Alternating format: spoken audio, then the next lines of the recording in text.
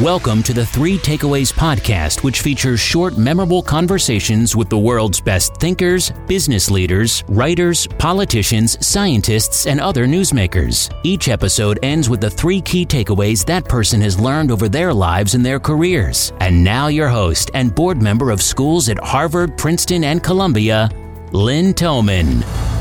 Hi, everyone. It's Lynn Tillman. Welcome to another Three Takeaways episode. Today, I'm excited to be with David Bernstein, a professor at George Mason University Law School and author of Classified, The Untold Story of Racial Classification in America. Debates over race and racial classifications almost always involve abstract discussions about justice, equality, and rights.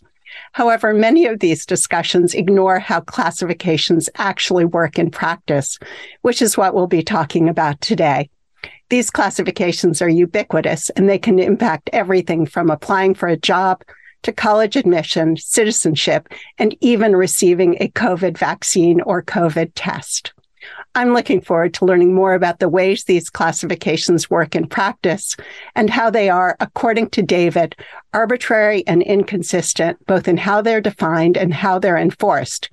He also believes they are becoming increasingly dangerous and arbitrary in our ever-diversifying world.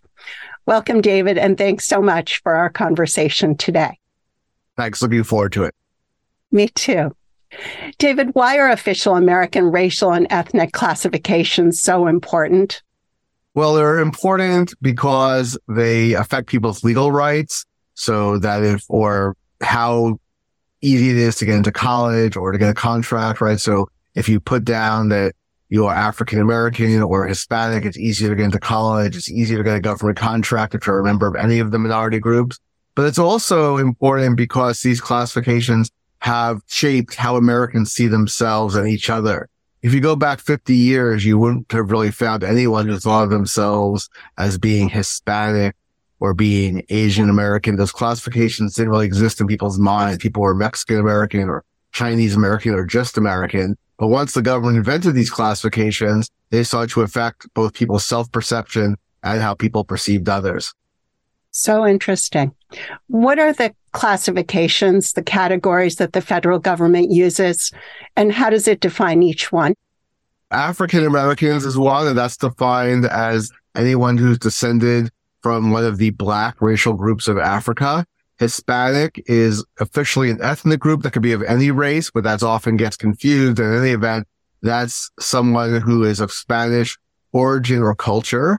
Asian Americans are people who are descended from the original groups of Asia, whatever that might mean. But Asia in this context ends in practice at the western border of Pakistan. Separated off from the original Asian American Pacific Islander group, there's now a separate group of Native Hawaiians and Pacific Islanders, which includes people from the sort of atolls in the Pacific, but not the big Pacific group of Pacific Islands, which is the Philippines, who are instead Asian American. There are white Americans who are people who are descended from the original peoples of Europe, Middle East, North Africa. But if you just happen to be from one of those countries, but you're not Caucasian, you could still be a white person. Did I miss one? I think those are it. Native Americans? Native American, thank you. I thought it was Native Americans who are defined as someone who has cultural affiliation with a Native American tribe. Are these objective criteria? They're not objective. They came about in the 1970s. The government thought it was needed to regularize and standardize the classifications that were being used to collect data.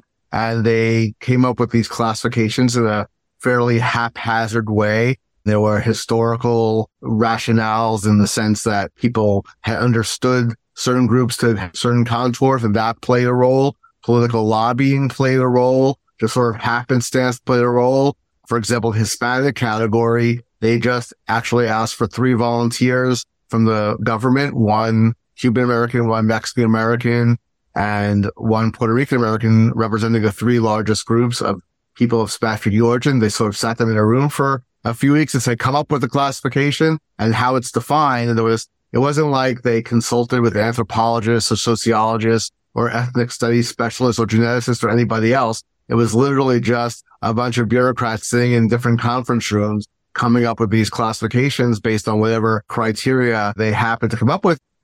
How are these groups inconsistent? So the groups are inconsistent in the sense that the definitions vary. So the Black/African American category is the only really specifically racial category. You have to be a descendant from one of the Black racial groups of Africa. The Hispanic category is cultural and linguistic. The white and Asian categories are based on geography. But the Asian one, because you have to be descendant from one of the original peoples of Asia, is also a sort of quasi-racial category.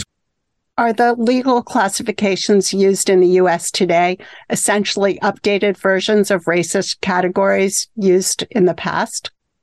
To a large extent and disturbing extent, really, they are.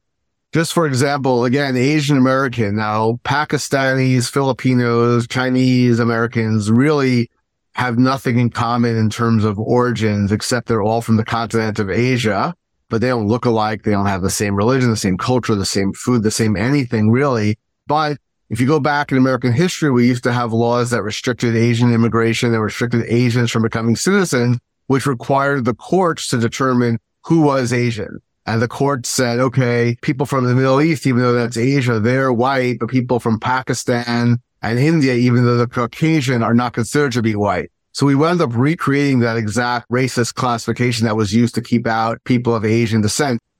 How does the U.S. government define the boundaries of groups?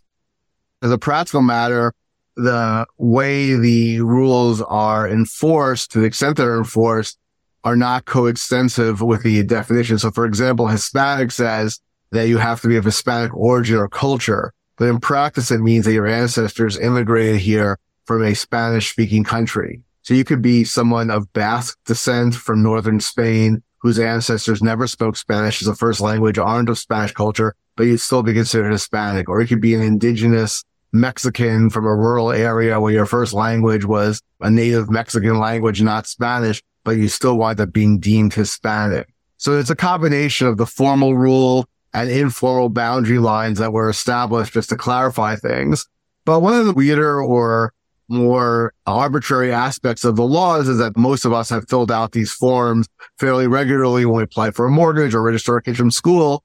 And one of the oddities is that when you fill out the forms, there's rarely any information about what the classifications mean, how they're defined officially, and you're sort of left to your own devices. How is it determined which category a person is in? Well, it's self-identification in the sense that if you apply for college or certainly if you fill out a mortgage form, we have no ethnicity police in the United States who are going to come and knock on your door and demand a DNA test or demand a genealogy. However, there are cases in which people have, in particular, tried to get minority business enterprise status or otherwise qualify for certain affirmative action programs where for one reason or another, a government official or someone in charge of the affirmative action program questioned the individual's bona fides as being a member of that group, and then they sort of have a little mini hearing. The formal rule is Hispanic origin or culture, but some government agencies have said, well, in practice, if your name is Smith, it doesn't sound Hispanic, you don't quote unquote look Hispanic, you look like your average European, you have blonde hair, blue eyes, you haven't faced any discrimination based on being of Spanish origin or culture, so you're not who the program was meant for. Whereas other agencies will say, hey, it says Spanish origin or culture. It doesn't say anything about looks, doesn't say anything about last names. So if your ancestors, for example, were kicked out of Spain 500 years ago as Sephardic Jews, that makes you Hispanic. So in practice, it's really all over the map, despite what seems to be pretty well-stated rules. Let's take some well-known people. What categories would some well-known people like Tiger Woods or Elon Musk, what categories would they fall into? So Elon Musk, he's from South Africa, but he's white, so he's not descended from one of the black races of Africa. So that makes him a white American. If he is an American citizen, you don't check the boxes if you're not a citizen. He is white. Tiger Woods is 50% of Asian, I think, Thai and Chinese descent.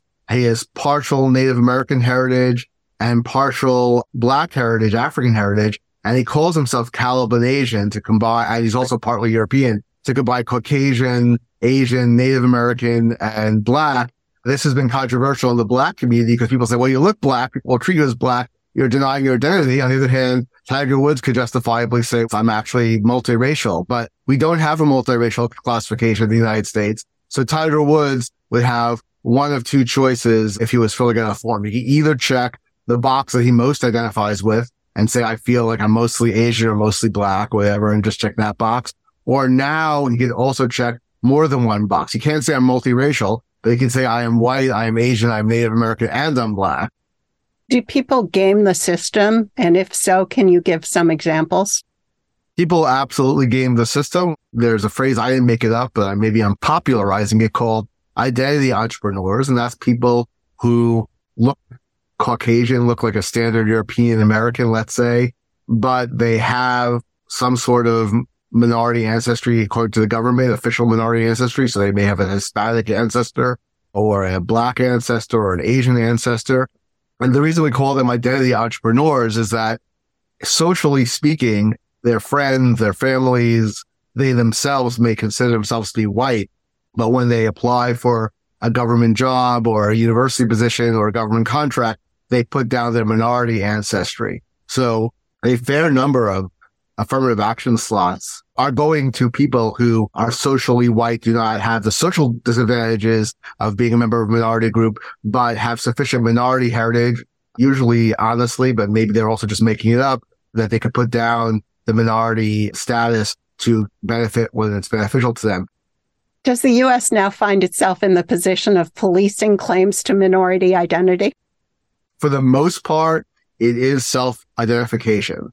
And there was an interesting colloquy in one of the affirmative action cases before the Supreme Court, University of Texas, where the university was asked, what criteria do you use? Do you check what race people are? And he said, no, and we don't know of any university that does that.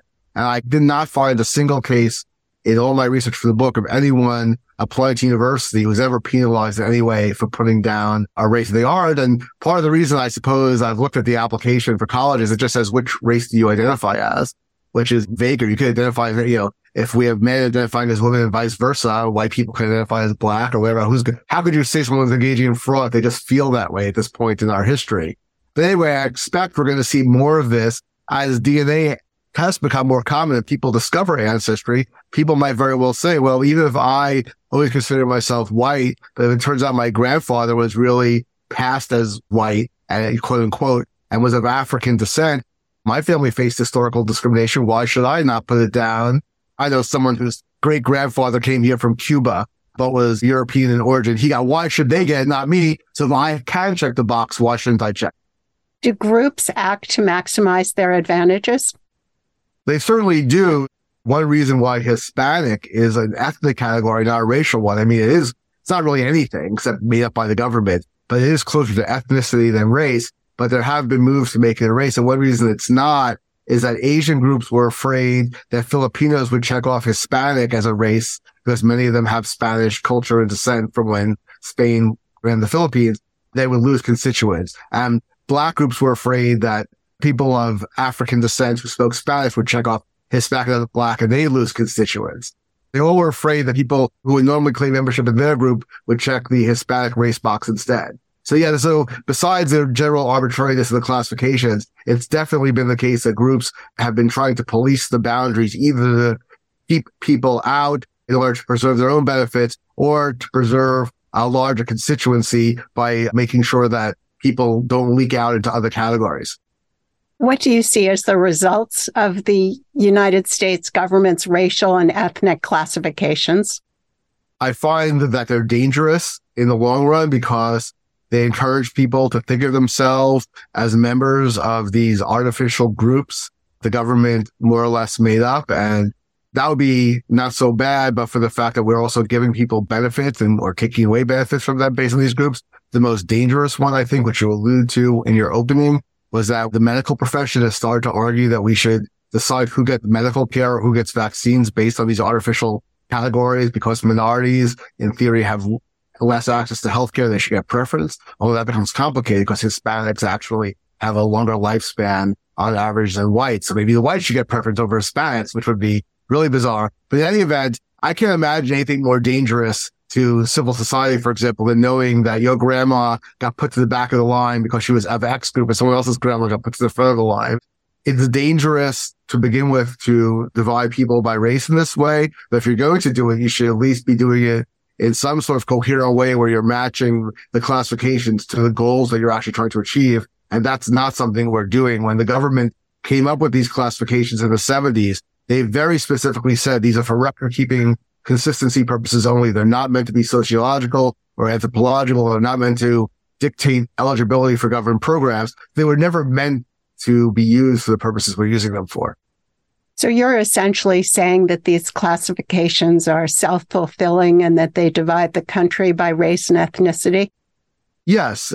I mean, I think the good news is on the ground level, first of all, despite their ubiquity, people are much less willing to just blindly accept them than you might think. Social science research shows that most people who are considered Asian American by the government don't think of themselves as being Asian American at all. They don't accept, because it's nonsense. Like, my parents are Chinese, they're not like quote unquote Asian.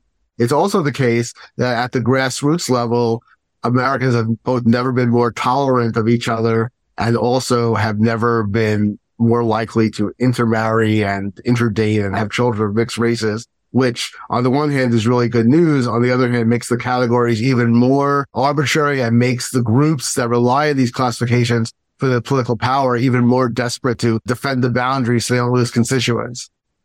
And will an ever-increasing percentage of Americans be potentially eligible for minority status, given this intermarriage?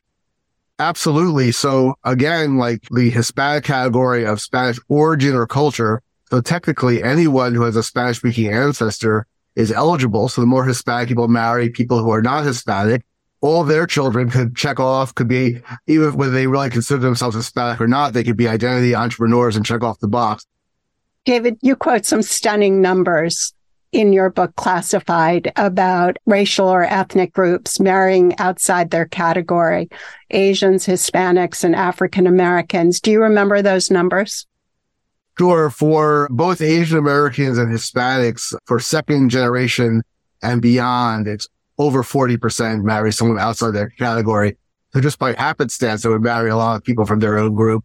For African Americans, the rate of interracial marriage has gone up, went up from 4% in 1980 to 15% in 2016, which is the figure I have in my book, but I understand now it's 22%.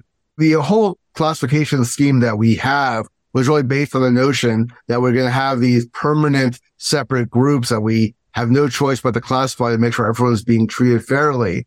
So it's not really clear why we have to make public policy based on the notion that the groups will never intermingle, because they certainly are doing so. David, before I ask for the 3 takeaways you'd like to leave the audience with today, what should I have asked you that I did not? One thing you might have asked that you didn't is, to what extent are Americans actually aware of these classifications and how they came about and how they're defined and where they came from? And for that question, I'd say the answer is almost no one knows about this. I mean, I'm a law professor. I've been writing about race-related things in history for decades. And this key federal rule that established these classifications, Directive 15, Statistical Directive number 15 in 1977, is something that I had never heard of before. I looked it up in the law review literature. I did a search on the big database of law review articles, only 30 articles. There are thousands of articles written about race and racial history and civil rights and affirmative action. Only 30 of them have ever even cited this particular law. David, what are the 3 takeaways you'd like to leave the audience with today? So I think one takeaway is just to be aware that these classifications that we've all have accustomed ourselves to, that we just sort of think as natural, Hispanic, Black, white, that I should emphasize that the white classifications itself, including everyone from Iceland to Turkey, is itself entirely arbitrary from any kind of anthropological point of view. So I think we should be aware that these classifications are not immutable, that they're not natural, they're not based on science or genetics or anything else. Takeaway 2 is, I think when we do use them, that they're being used for purposes they were never intended to, and in ways that don't really match what the intended outcomes are. So whether it be medical studies, when the classifications themselves specifically said these are not scientific in nature, should not be used that way, or using them for affirmative action for diversity purposes when the categories themselves are internally diverse, but that isn't taken into account for at all by universities. That's a problem. But not only are the government dictated groups themselves arbitrary, but we have an additional problem, which is that researchers who are looking into things like poverty or education, it's very hard for them to get good granular data about how subgroups are doing because the government only collects Hispanic. And the third takeaway, I think, is that we should also recognize that to some extent, by having these classifications, the government is trying to freeze a certain conception of race into society permanently. There are some who think this is a good idea because they think, well, racism is such an inherent part of American life that the groups will always be somewhat separate and face discrimination if they're non-white. And therefore, we need to make sure that each group is taken into account and gets their fair share. And I would say two things. First, as we already talked about, the group are becoming increasingly incoherent, if they ever were coherent, with interracial marriage. But also, we have to keep in mind that these things, again, are not immutable. So we have to have a little bit of imagination here and recognize that the divisions we have by ethnicity and race that we happen to have to say don't have to be here in 60 years. And to the extent, if the government ossifies them, it makes it much more likely they won't disappear. And what we really want is people to think of themselves as just being fellow Americans and not being members of these different groups. David, thank you. This has been an eye-opening conversation, and your book, Classified, is an important book which raises enormous issues. Thank you for our conversation today. Thank you so much for having me. If you enjoyed today's episode and would like to receive the show notes or get new fresh weekly episodes, be sure to sign up for our newsletter at 3takeaways.com or follow us on Instagram, Twitter, and Facebook. Note that 3takeaways.com is with the number 3. 3 is not spelled out. See you soon at 3takeaways.com.